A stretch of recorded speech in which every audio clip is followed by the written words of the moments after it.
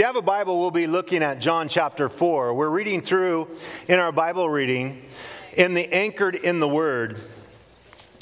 You can pick up one of these, reading through in 2 years, and our messages, Pastor Rob and my messages, are coming from this portion of Scripture. And only after a barbecue do I preface my message by all the burps that are going to happen in the next 30 minutes are great hot dogs and burgers. The men did a great job. They served us. Amen? Thanks, men. If you need a Bible, raise your hand. If you need a Bible, raise your hand. They'll get you one. We've had people get these Bibles. If you don't have a Bible, take it home. It's a gift for you. We've had people taking them home, reading them, getting saved, and coming back to church. So what a blessing that is. Well, as Micah was saying, this weekend is such a celebration weekend for all that the Lord is doing. And we're going to have communion tonight. We've just broke bread with one another. We're going to baptize people. People are going to open their hearts for Jesus. We're going to share the word. What a blessing to be together in celebration of true liberty and independence from what we've been experiencing for this last year and having the litigation dropped. But we want to talk here in this moment, as we are celebrating that. You want to be praying for our brothers and sisters in Calgary, Canada, in that district or that state up in Canada. They came out today saying they are going to implement with no warrants. They are going to bring out whatever force is needed to shut down the churches in Calgary, in that district. And so it's unbelievable. I watched the interview with the Polish pastor we saw 3 or 4 weeks ago, the guy that said, "Get out of my church."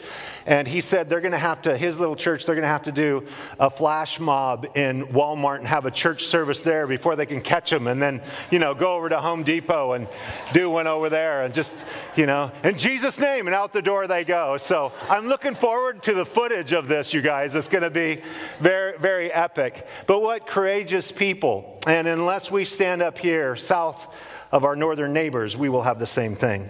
So that's what we've been seeking to do. But as we turn our hearts towards the Word, hopefully you made it to John chapter 4 for our message, Secrets of the Heart.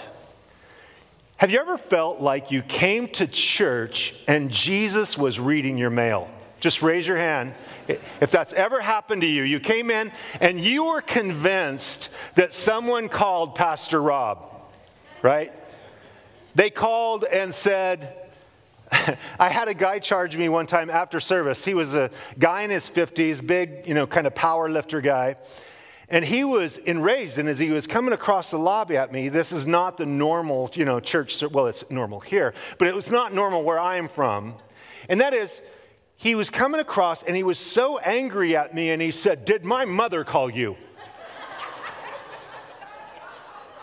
I said, "Excuse me?" He said, "Did my mother call you? Your message, that illustration was me, and I know that my mother has called you and told you all about me, and then she told me to come to church this morning and then hear you."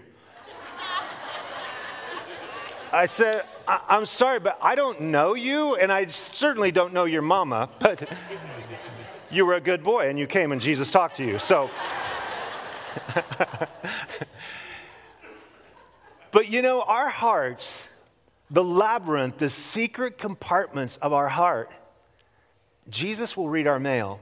He does it by His Spirit, and He does it by His Word, and He does it through supernatural means. And I don't know what the issues of your heart are here tonight, but I know that the one that loves you, died on the cross, was buried, and rose from the dead wants to speak to your heart. Just as He spoke to a woman's heart, we know her as the woman at the well. Here was a woman that was just coming for water. She was just thirsty. It was a morning and an evening ritual for people in the Middle East in the first century. You go to the well in the morning, you get your water. You come in the evening and you get your water. Water, that basic element to keep us alive, water and food. And so oftentimes we're limping through life and we have water and we have food and we have clothes on our back. But the deeper issues of our hearts still are unresolved. The fulfillment that you are longing for, the fulfillment that I am longing for, is still not satisfied until Jesus comes and ministers to the secrets of our heart. Let's stand together and read these first 14 verses of this passage, and spend some time just looking at this incredible dialogue between the Lord Jesus and the Samaritan woman. It says, "Therefore, when the Lord knew that the Pharisees had heard that Jesus made and baptized more disciples than John, although Jesus himself did not baptize, but his disciples, he left Judea and departed again to Galilee. But he needed to go through Samaria. So he came to a city of Samaria, which is called Sychar, near the plot of ground that Jacob gave to his son Joseph. Now Jacob's well was there. Jesus, therefore, being wearied from his journey, sat thus by the well. It was about the 6th hour, or noon. A woman of Samaria came to draw water. Jesus said to her, 'Give me a drink,' for his disciples had gone away into the city to buy food. Then the woman of Samaria said to him, 'How is it that you, being a Jew, ask a drink from me, a Samaritan woman? For the Jews have no dealings with the Samaritans.' Jesus answered and said to her, 'If you knew the gift of God and who it is who says to you, "Give me a drink," you would have asked him, and he would have given you living water.' The woman said to him, 'Sir, you have nothing to draw with, and the well is deep. Where then do you get that living water? Are you greater than our father Jacob, who gave us the well and drank from it himself, as well as his sons and his livestock?' Jesus answered and said to her, 'Whoever drinks of this water will thirst again, but whoever drinks of the water that I shall give him will never thirst. But the water that I shall give him will become in him a fountain of water springing up into everlasting life.'" Father in heaven, we ask that you would open our eyes and our hearts to receive your word. Lord Jesus, we pray that you would deal with the secrets of our hearts, those things that you want to speak to, and the things that we most need you to speak to in our souls. Lord, we pray for a freedom in your spirit for you to do that work that you want to do. Lord, I also pray for those who are going to follow you in baptism, that you would give them the courage to publicly identify with your death, burial, and resurrection here this evening and this whole weekend, Lord. And we just commit this time into your hands. In Jesus' name, amen. Amen. You may be seated. I want to have 6 thoughts that flow from this large portion of Scripture. And the first is a divine appointment. As a matter of fact, when Jesus heard that the Pharisees had heard that his disciples were outgrowing John the Baptist's disciples, and they were baptizing more people. Now, Jesus wasn't doing the baptizing, his disciples were. And so he said, I got to get out of this region. But more than that, it says specifically in verse 4, he needed to go through Samaria. It was an imperative that he needed to go on a specific journey that we're going to look at, and he needs to arrive there because he has a divine appointment with this woman. He has a divine appointment with a Samaritan, that Jews and Samaritans have nothing to do with each other, and we'll talk about that in a moment. But the reality is the Lord has a divine appointment for humans. Whatever your name is, he's got your address, he's got your phone number, he knows every hair upon your head. And in the right time, at the right place, no matter what the circumstances, Jesus will present himself to you as the King of Kings and the Lord of Lords, the Savior of the world. And that's what he does to this woman. She got up that day, an ordinary day. She knows nothing different. She's just going to go to the well. She's just going to go to work. She's going to go her normal way. And she has no idea that the Savior of the world is going to hang out with her during lunchtime and ask for a drink of water. When you think about this as it begins to unfold, those divine appointments that God has for people are just so unique in how they end up at that place. Years ago, we had a church baptism like we are here today, but the Snake River runs right through Idaho Falls, where I pastored for 25 years. So we would have summer baptisms there in the Snake River. And I was a little late for the baptism. The church was gathered. There was hundreds of people there in the park. And we were having a potluck, and then we were going to have a baptism in the river. And the pastors and elders were there. And we would have, a couple of thousand people come to the park, and we would baptize 100 to 150 people. And on this particular baptism, I came jetting into the park, and I was a little late. And my wife says that I drive a bit aggressive. She says that my driving makes her nauseated. So I'm coming into the park and I'm sailing with my heavy gas pedal. And she says, honey, you're stirring up all the dust and there's people, she's trying to be the voice of reason. And so I calm down and I get right on this girl's bumper. She's going about 5 miles an hour in the park. And I'm just like, she's like going to take, I'm late. And so I get there, and I end up parking next to this girl, and this girl gets out of the rig, and she's unusual in that she's tall. She was as tall as me, at least, maybe an inch taller than me, 6'2", 6'3", tall girl. And she gets out, and her and I are like standing eye to eye, and she's dressed like a hippie out of the 70s. And she's got all these crystals hanging from her mirror, and I said, hi, I said, you look lost. And she said, well, I was coming to this New Age meeting and I was gonna, it was at like shelter number 3 and I'm looking for, it's a love and peace meeting. And I said, well, we're having a love and peace meeting. And I said, and we have food plus love and peace. So you want to come? And she looked around the park. You could go up on the hill and she looked for the love and peace New Age meetings. She couldn't find it. And so she came and joined us. She had food, and then we preached the gospel, and then I went down into the water, and in the water, I'm chest deep in the Snake River, and I'm sharing the love of Jesus from the water to the hundreds of people that are on the shoreline. And I said, if you want to give your life to Jesus, come on down, open your heart, he'll wash you and forgive you of your sins, and you can identify with his death, burial, and resurrection. And the first person in the water was this woman. She had showed up at the park. I almost run her off the road in Jesus' name.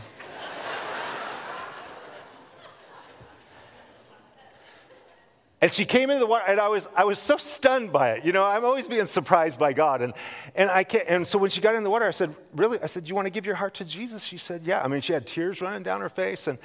And so I baptized her, and then she left the park that day, and I never saw her again. And I thought, wow, that's one of those strange things. She never came to church. She just showed up at the park.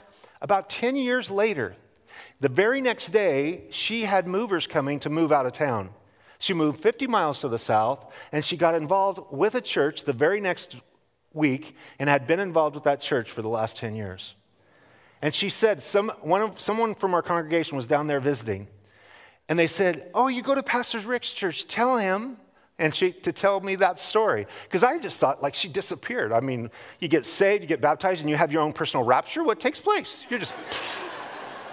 it happened to the Ethiopian eunuch, so I'm like, I don't know, this is a crazy thing. But there's those divine appointments where Jesus, it's like it's scheduled in his heavenly day planner, but we don't even know it. We don't even know when he's going to meet us, when he's going to show up. And that's what happened at this well. It says in verse 5, so he came to a city of Samaria, which is called Sychar, near the plot of ground that Jacob gave to his son Joseph. Now, Jacob's well was there. Now, Jacob's well, as you'll see a picture here, Jacob's well, this is one of the most documented historic places in all of Israel. Jacob's well is in Nablus, modern day. And a little map, just in case, Jesus is walking with his disciples. If you want to walk, it's 44.6 miles. And it's just a nice little jaunt in an afternoon. It'll take you about 15 hours, 21 minutes to get there, but they would usually walk 15 to 20 miles a day. And it took him 2 or 3 days to arrive at that place at that time, at noon, and here is this woman. At that time that he meets her, he breaks their cultural taboo and protocol by, first of all, as a Jewish rabbi, talking to a woman one-on-one in public, which was really not permissible, especially since nobody else was around. And on top of that, she was a Samaritan. Now, the Samaritans, there was a racial tension between the Jews and the Samaritans. Because when Assyria conquered the 10 tribes to the north, in 1 Kings 17:24, it says, then the king of Assyria brought people from Babylon, Cutha, Ava, Hamath, and from Sepharvaim, and placed them in the cities of Samaria instead of the children of Israel. And they took possession of Samaria and dwelt in its cities. So they began to intermingle. They worshiped their false gods, and yes, they also worshiped Yahweh or Jehovah. And so they were looked at as spiritual half-breeds. You know, when I was in Israel in 1998, there was a big election coming up, and the big swing votes, not a swing state, but a swing group of people, was the Samaritans. Front page news, there's only 400 Samaritans at that time, and they were the key vote to push the direction that the political leaders needed them to go. So they still exist.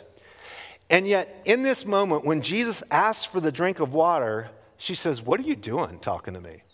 To give you a feel for how they felt with their racial tension, and Jesus just busted down that barrier to love her. When Jesus sent his disciples, James and John, into a city of Samaria on his way to Jerusalem so they could find lodging for the night, the Samaritans, because they were Jews on their way to Jerusalem, they forbid them from staying at the Motel 6, so to speak. And so James and John came back to Jesus and said, "Can we call fire down from heaven and destroy them like Elijah?" Jesus said, "You know not what manner of spirit you are. The Son of Man didn't come to burn people up. He came to save them. So we're not frying any villages just because there's no vacancy sign." But that's the kind of tension that they had. So that's why this woman is startled. But the divine thirst conversation, just like you have a natural thirst and you have a natural hunger, the Bible constantly points to those two basic needs for survival in spiritual terms. And Jesus is trying to segue this thirst. Now, he was weary. Jesus was tired from walking. And if you've ever done a march or a hike for 20 miles, over terrain, if you haven't had enough water or enough food, he's feeling weary and weak and he needs some food. But he wants to bridge this gap. Because you know what? I'm looking out at you guys, and you guys look like you're well fed, especially this afternoon. Look like you're all hydrated up. You have clothes on, praise God, thankful for that. Right? You got here somehow. You either Ubered or drove your car or caught a ride, whatever you did. In general, your needs are being met. But the segue from the basic needs that you have to your heart are vastly different. Those needs may not be met in your own soul. Maybe even this last year has really put it to the test, what's going on in your heart and the struggles of your heart. The divine thirst conversation that Jesus brings up here says in verse 10, Jesus answered and said to her, "If you knew the gift of God and who it is who says to you, 'Give me a drink,' you would have asked him and he would have given you living water." The woman said to him, "Sir, you have nothing to draw with and the well is deep. Where then do you get that living water? Are you greater than our father Jacob?" She is only thinking about water. She's stuck in the physical. And this is true about our neighbors and our friends and our coworkers and maybe even some of us here tonight. We're just stuck with physical needs dominating our thought life and never going deeper spiritually with what we really need in our soul. To see love, joy, and peace grow in our hearts. So Jesus says in verse 13, "Whoever drinks of this water will thirst again." You know, isn't it a crazy thing how much maintenance this body needs? I get up every morning, I'm thirsty, I'm hungry, I got to shave this mug. I get up, and your face is, the older you get, less collagen. It takes a half an hour for the wrinkles to fall out of your face. Right? You get stinky, you got to get in the shower. It's like maintenance. Always wanting, I'm cold, I'm hot. I just pamper this body. I take such good care of it. And how people take care of their bodies and they neglect the spiritual realities of their life. They neglect the eternal.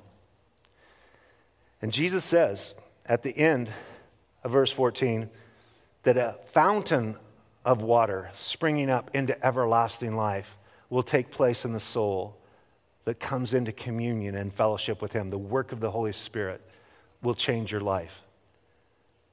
From the day of receiving Christ and being filled with the Spirit, the transformation that took place in my life, that took place in your life, that is taking place in our life, until ultimately we see him face to face. The older you get in the Lord, the more excited you are to go home and see Jesus face to face. Amen?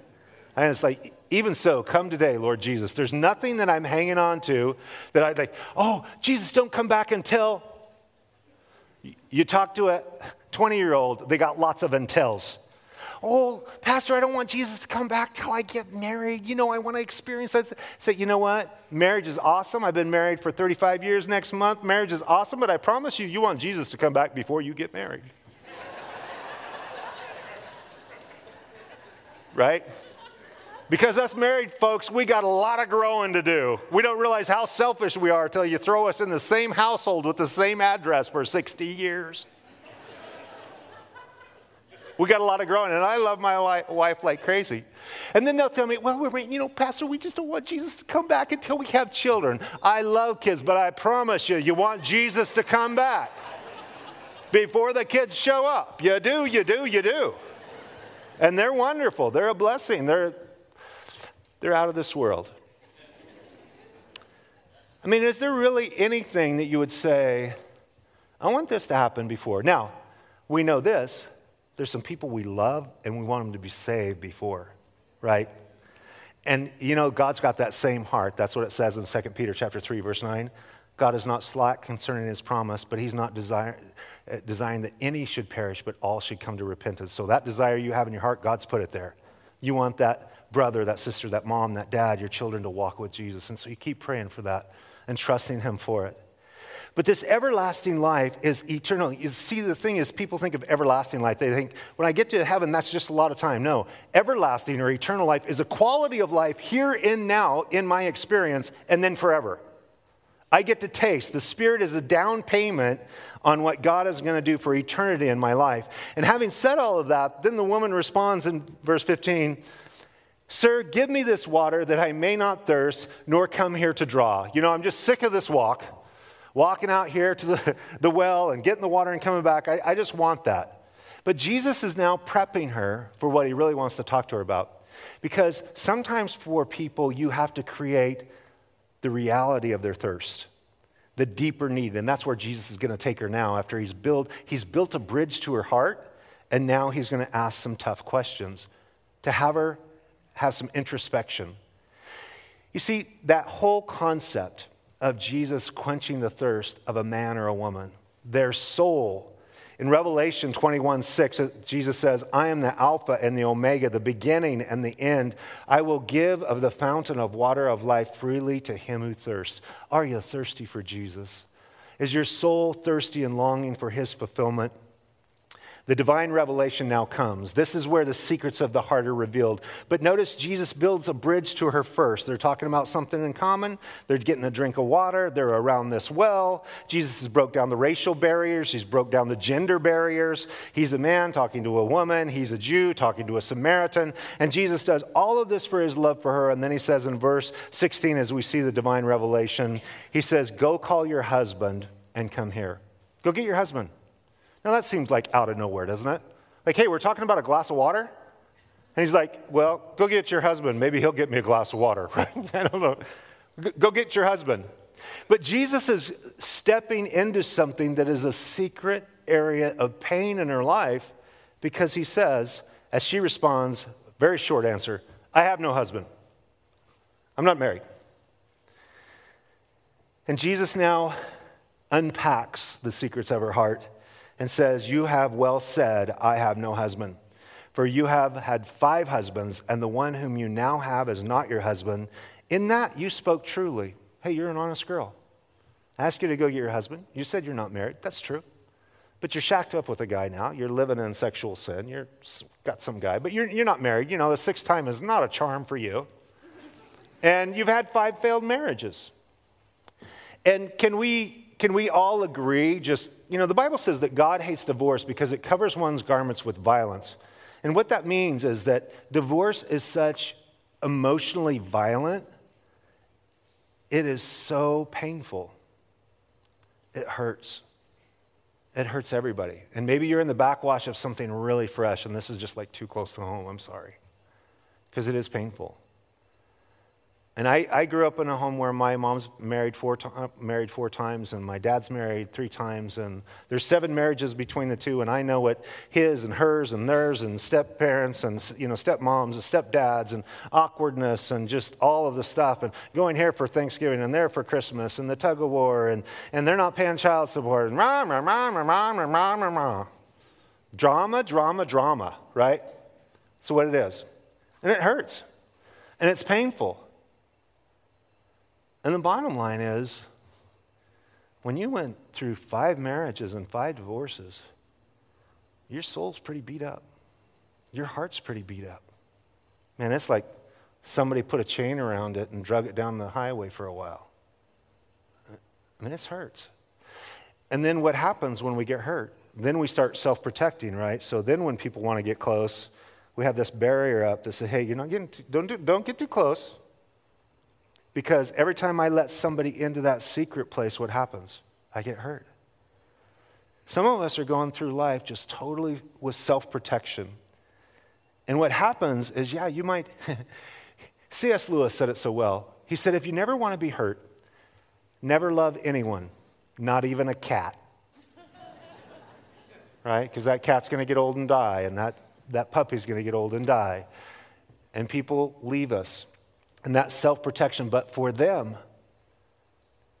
for those who have went through so much stuff, and I just want you to know, having lived in that experience so much and seen it so up close, and had the late nights with the kids being thrown in the car and driving off at 2 a.m. because of some huge ruckus. Just what a yo-yo. What a hard thing. And Jesus is talking to a woman that he was just asking for a drink of water. And then he's asking her, what's the drink of water you need? What do you need? You see, when Jesus wants to talk to somebody's heart, he usually asks a specific question, not because did Jesus not know the answer to this? Okay. When God came in the Garden of Eden after Adam and Eve sinned and said, Adam, where are you? Did God genuinely not know where Adam was? Can you play hide and seek with the God of the universe? I think not. Right? I think not. And does he not know this question, the answer to this question? He most certainly does. But God asks us questions so that we'll respond. And when we respond, we open the door of our heart for an opportunity for him to minister. That's what he's doing. Right now, he's asking some of you. And it may not be that question, where's your husband? It may. Where's your wife?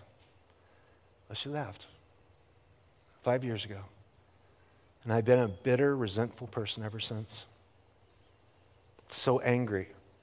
Isn't that something, us in our Christianity, being a pastor for 32 years and all the counseling, I have met the most beautiful Christian people, men and women, and they are the most loving, generous, giving, serving people until somebody drops the ex's name in the conversation. It's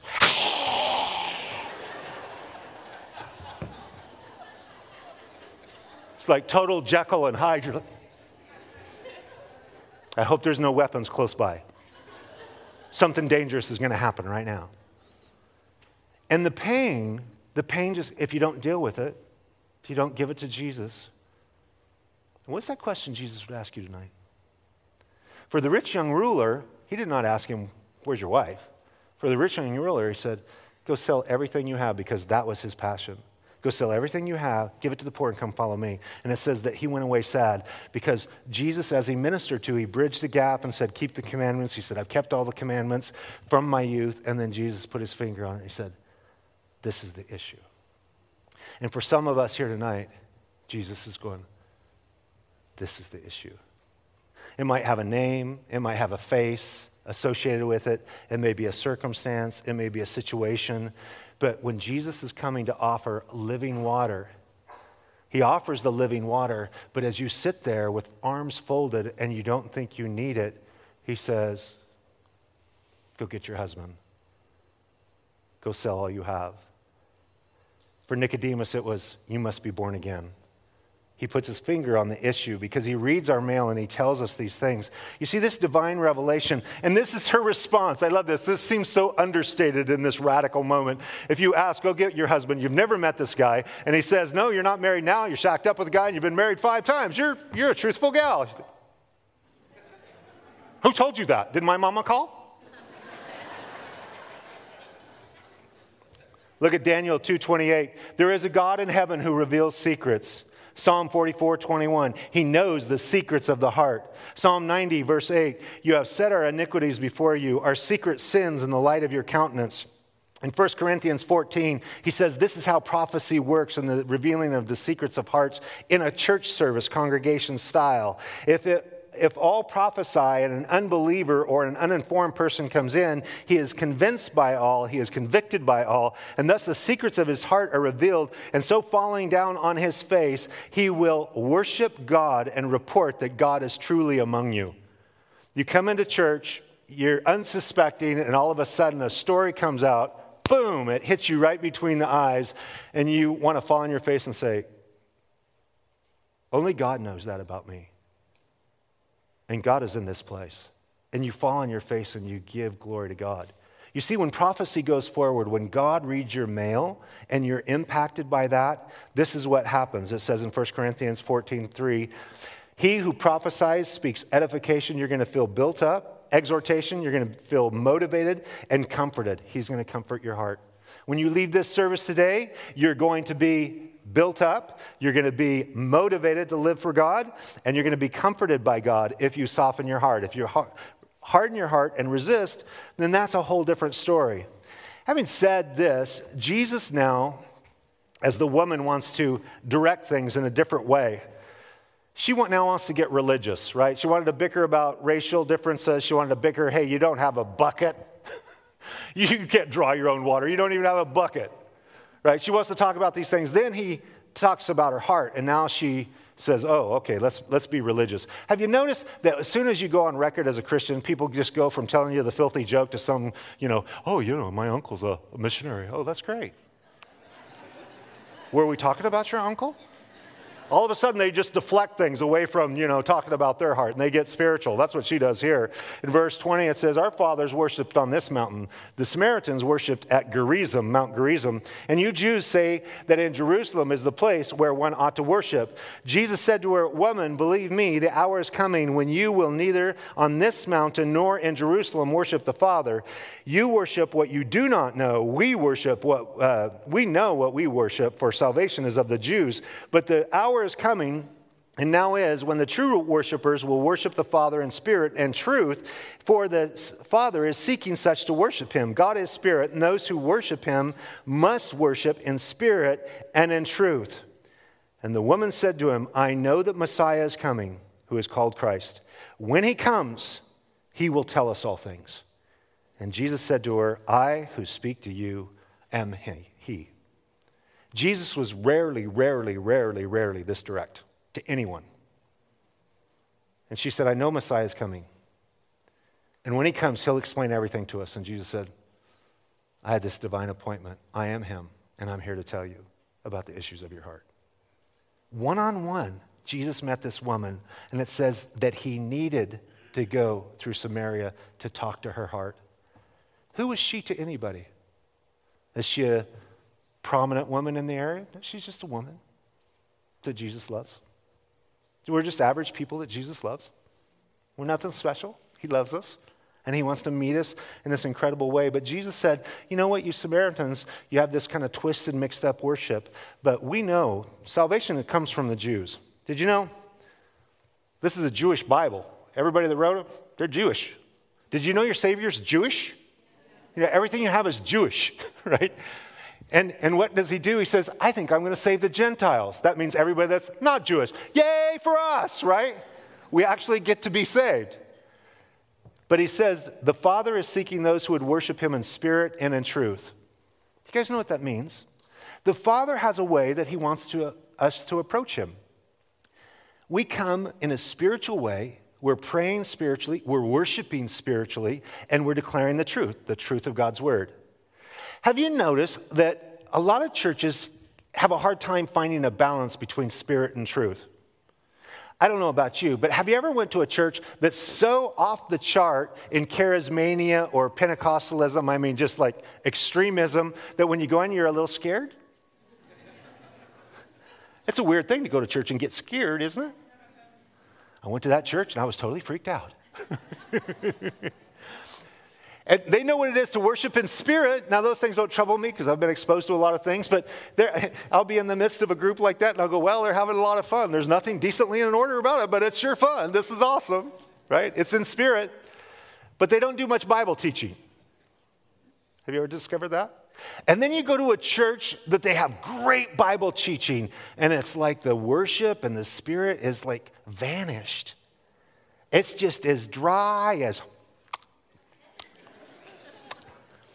It is terrible dry. And the thing is that you need to bring the balance of the work and the freshness of the Spirit and the power of the Word of God. Truth. Worship the Lord in spirit and in truth. And when those two things happen, you come and say, I don't know, it's something about, spiritually we worship and then we just hear the Word of God and we just do it over and over and over again. And we're coming because the Father wants us to approach Him in this way, in a balanced way. You see, I came from a background, even though I was not raised in church, all my ancestry on both sides of my family are Baptists. Any good Baptists? Okay, not many. I'm all alone. Okay, it's all right.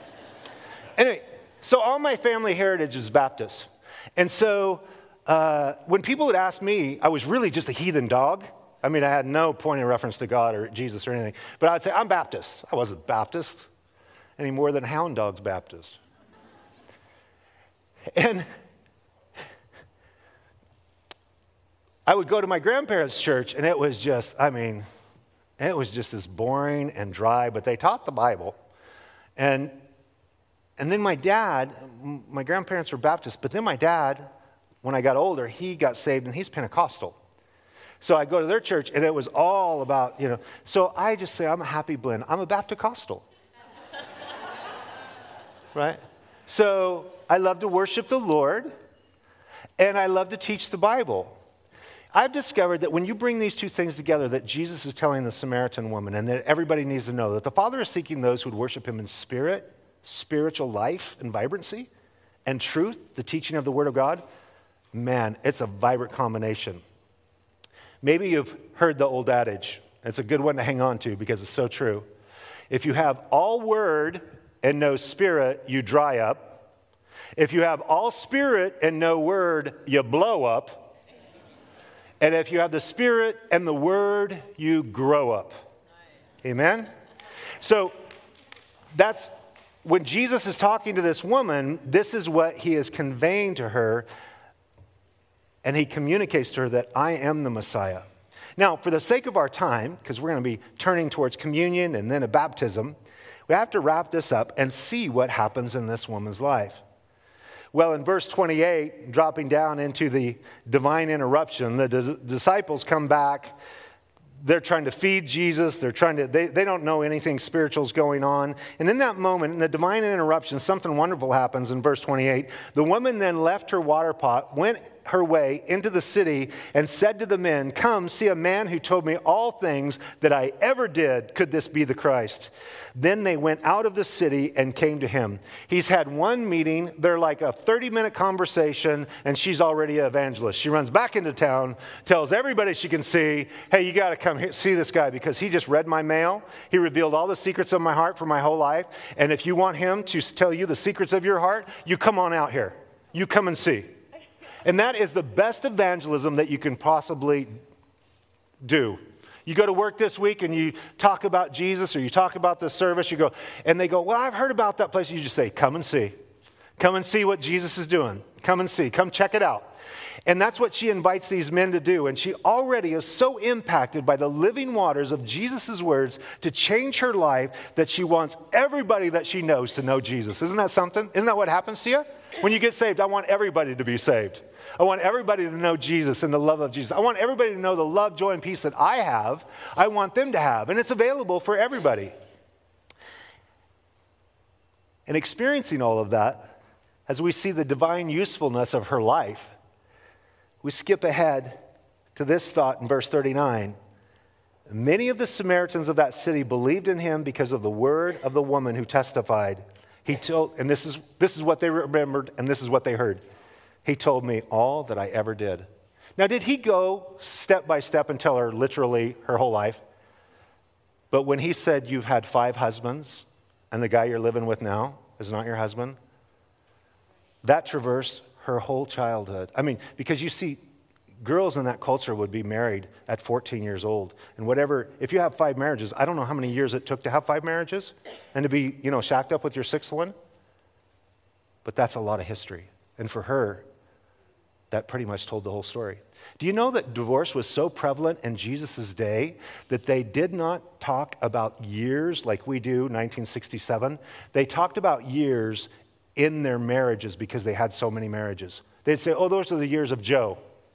Those are the years of Ed. Oh, no, that was Bill. That was that era with Bill. That 6.5 years, yeah.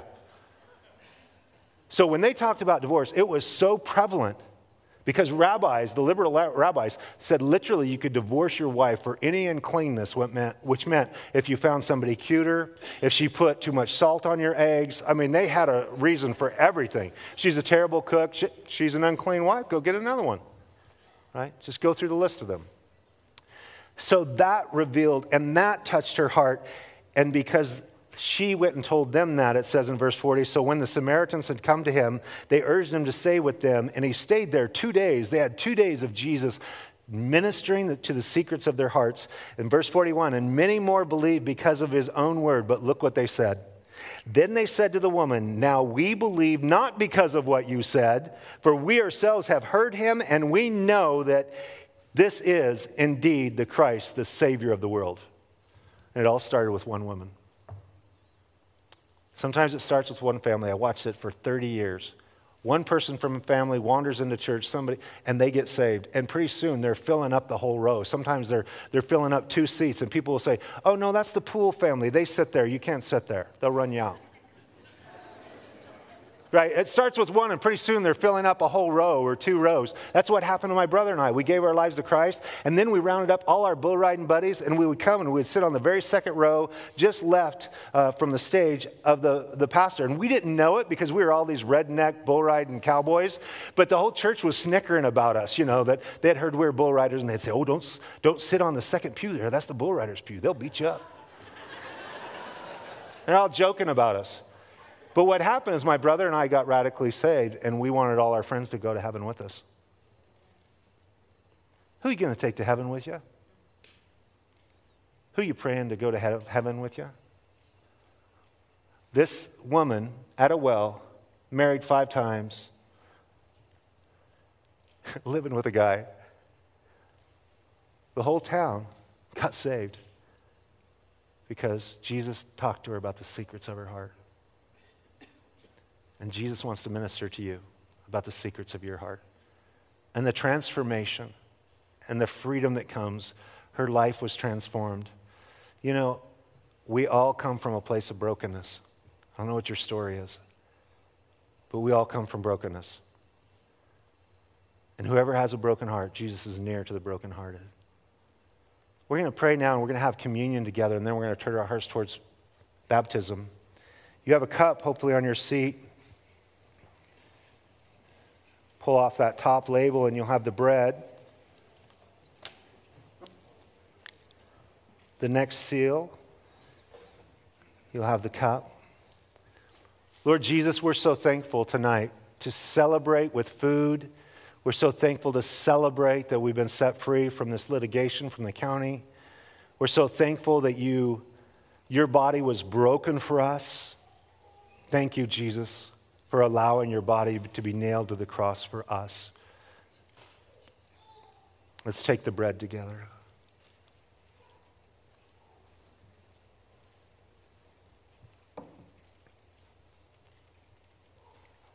And Lord Jesus, as I hold the cup, your blood was shed for us. As they drove those spikes in your hands and your feet, and the blood drained from your body, and they pierced your heart with that sword, that spear.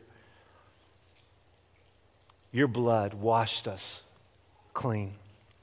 Now we are standing before you totally righteous in your sight because of your death and you shedding your blood, because there's no remission of sins without the shedding of blood. Thank you, Jesus. Let's take the cup together.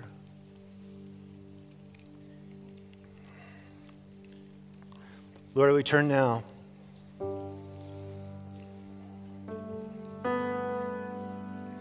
to the secrets of the hearts.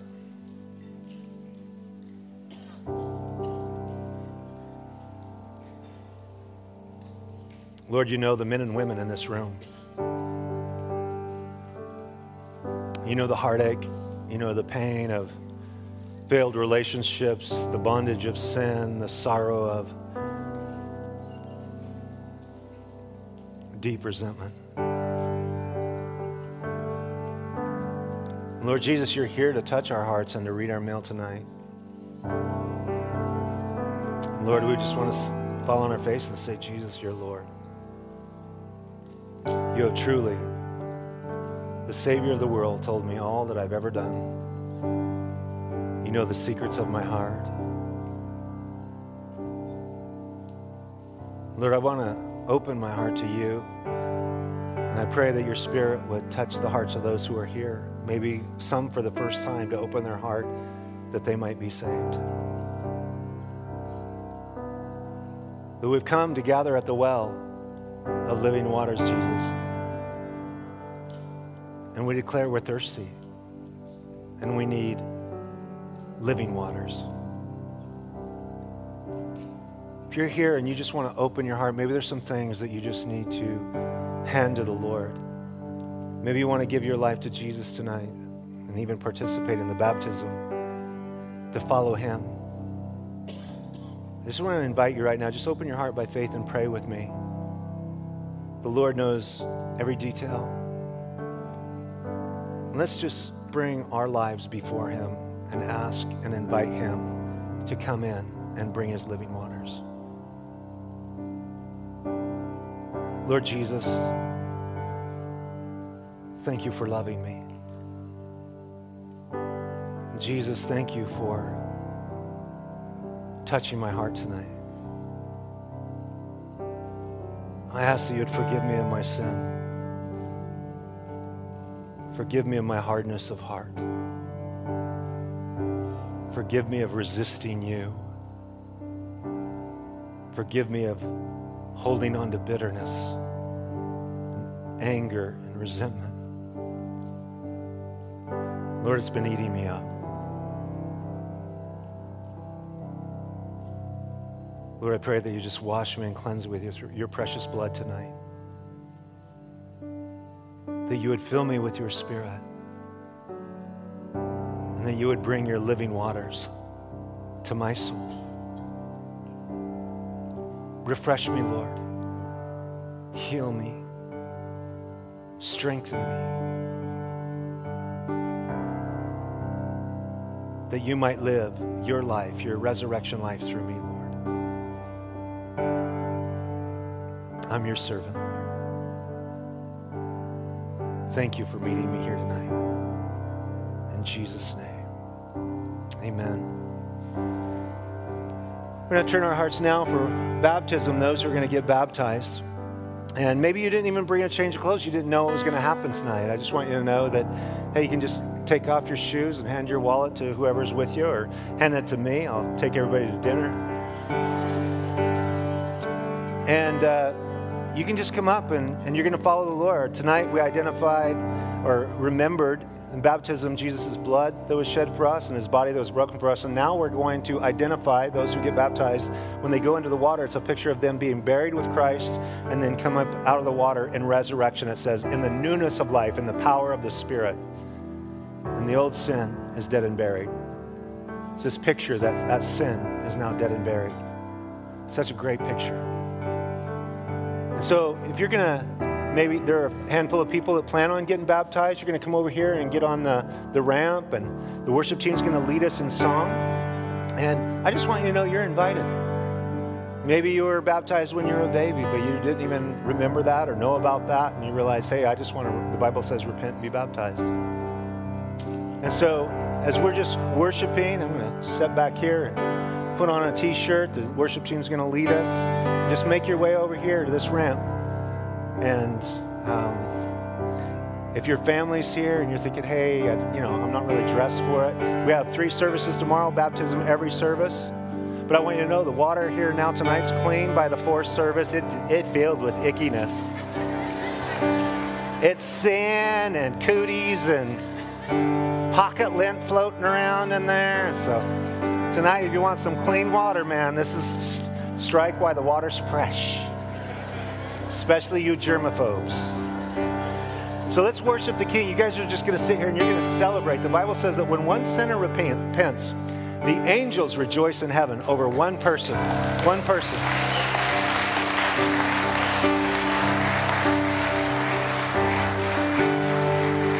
So come on over. You can get in line. And we're just going to have a great time as we celebrate with those who are committing their lives to the Lord Jesus here tonight. Let's worship Him.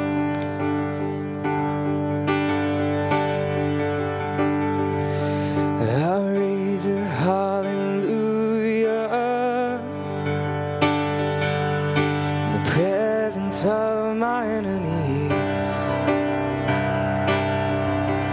I raise a hallelujah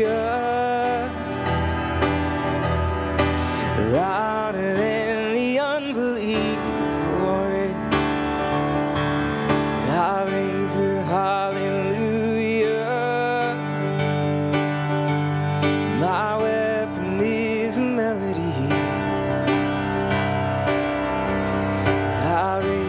Hallelujah, and heaven comes to fight for me. I'm gonna sing it, and I'm gonna sing in the middle of the storm, louder and louder. You're gonna hear my praises roar up from the ashes, and hope will arise. Death is defeated, and the King is alive. Oh,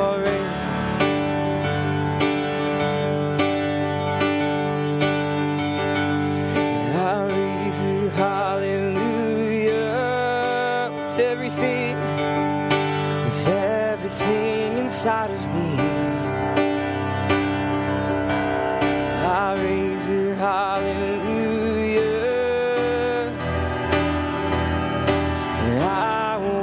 The darkness flee.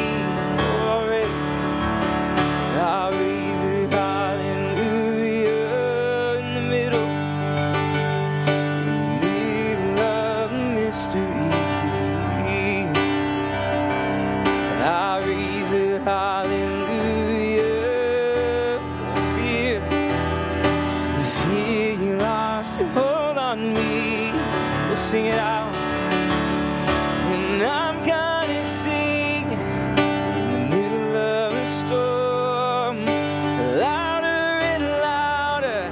You're gonna hear my praises roar up from the ashes, and hope will arise. Death is defeated, and the King is alive. And I'm gonna sing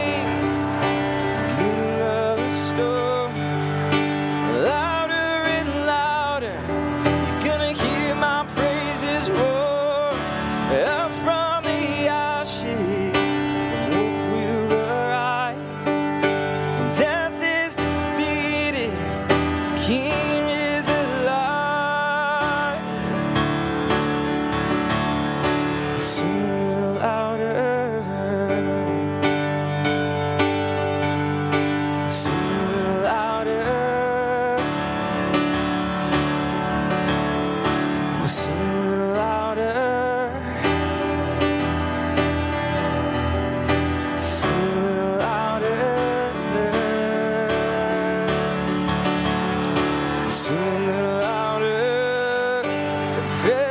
Of my enemies, sing louder, louder than the unbelief. Sing louder. My weapon is a melody. Sing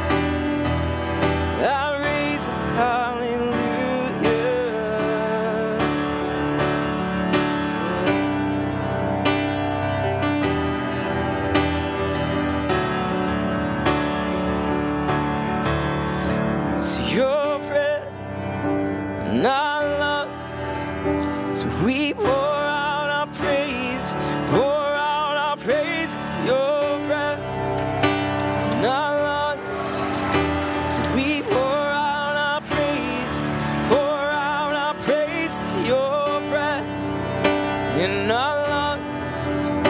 So we pour out our praise, and pour out our praise. It's your breath in our lungs.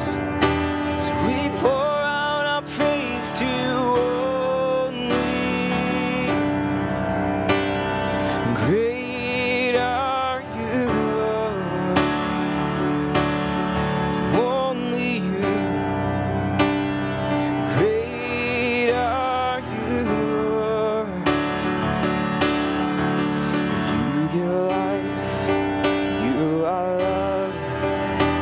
Bring light to the darkness. You give hope, you restore every heart that is broken. Great are you, Lord. It's your breath, and it's your breath in our lungs. So we pour out our praise, we pour out our praise. It's your breath in our lungs.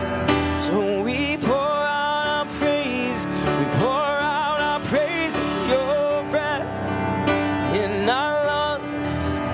So we pour out our praise, we pour out our praise. It's your breath in our lungs.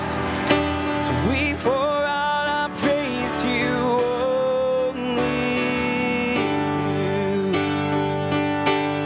To only you. Oh, you're so great.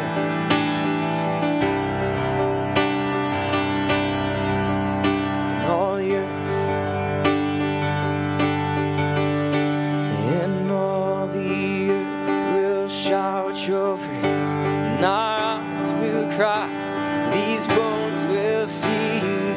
Great are you, Lord. And all the earth, and all the earth will shout your praise, and our hearts will cry, these bones will sing. Great are you, Lord. And all the earth, and all the earth, even the kids, bones will sing. Great are you, Lord. It's your breath, it's your breath in our lungs. So we pour out our praise, we pour out our praise. It's your breath in our lungs. So we pour out our praise, we pour out our praise. It's your breath in our lungs. So we pour out our praise, we pour out our praise. It's your breath in our lungs.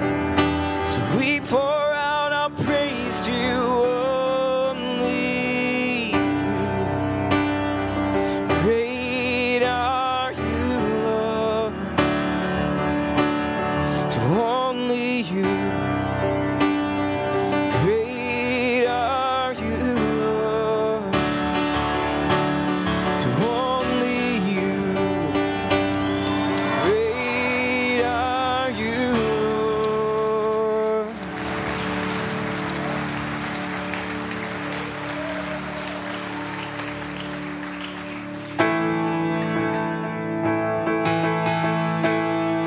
There's nothing worth more that could ever come close.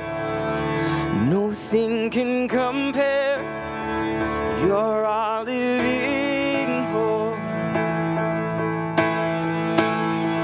Your presence, God.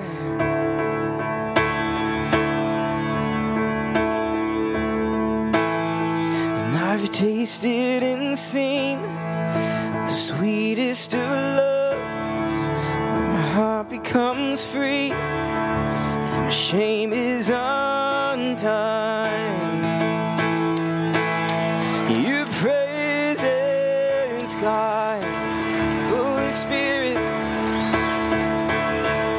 and Holy Spirit, you are welcome come flood this place and fill the atmosphere. Your glory, God, is what our hearts long for, to be overcome by your presence, Lord.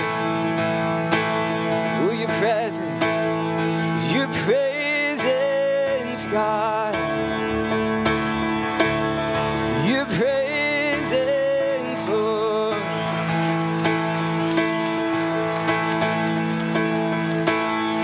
There's nothing worth more that could ever come close.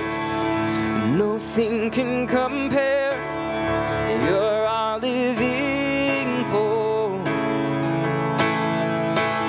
'Cause your presence, God, oh, I've tasted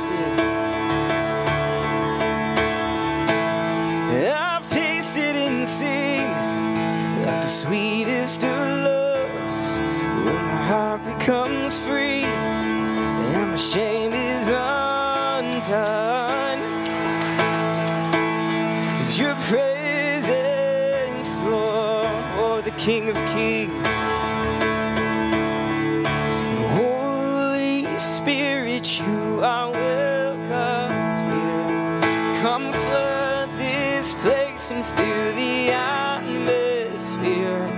Your glory, God, is what our hearts long for, to be overcome by your presence, Lord. Holy Spirit, you are welcome here. Come flood this place and fill the atmosphere. Your glory, God, is what our hearts long for, to be overcome by your presence, Lord. Your presence, God.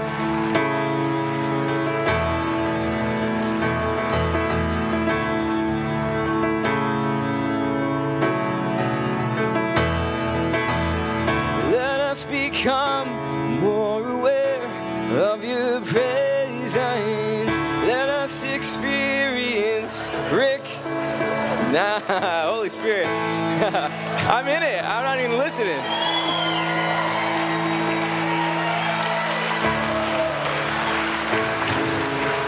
Hey, we're going to stand, and Micah's going to sing that chorus one more time. And I just want to give you one more call. You know, sometimes we're just holding back. We're concerned with what somebody's going to think. We're concerned about what we're going to look like. I just want to remind you, Jesus hung naked on a cross to make this possible for you, to have eternal life. You see, I wear a wedding ring. I don't wear rings. I'm not much of a jewelry guy. I wear a wedding ring. And it says that I'm committed to someone. And that's what it declares. That's what baptism is. It's like putting on your wedding ring and saying, I'm Jesus. I'm the bride of Christ. So we're going to worship and this other chorus. And if you want to come up, you have the opportunity to do so.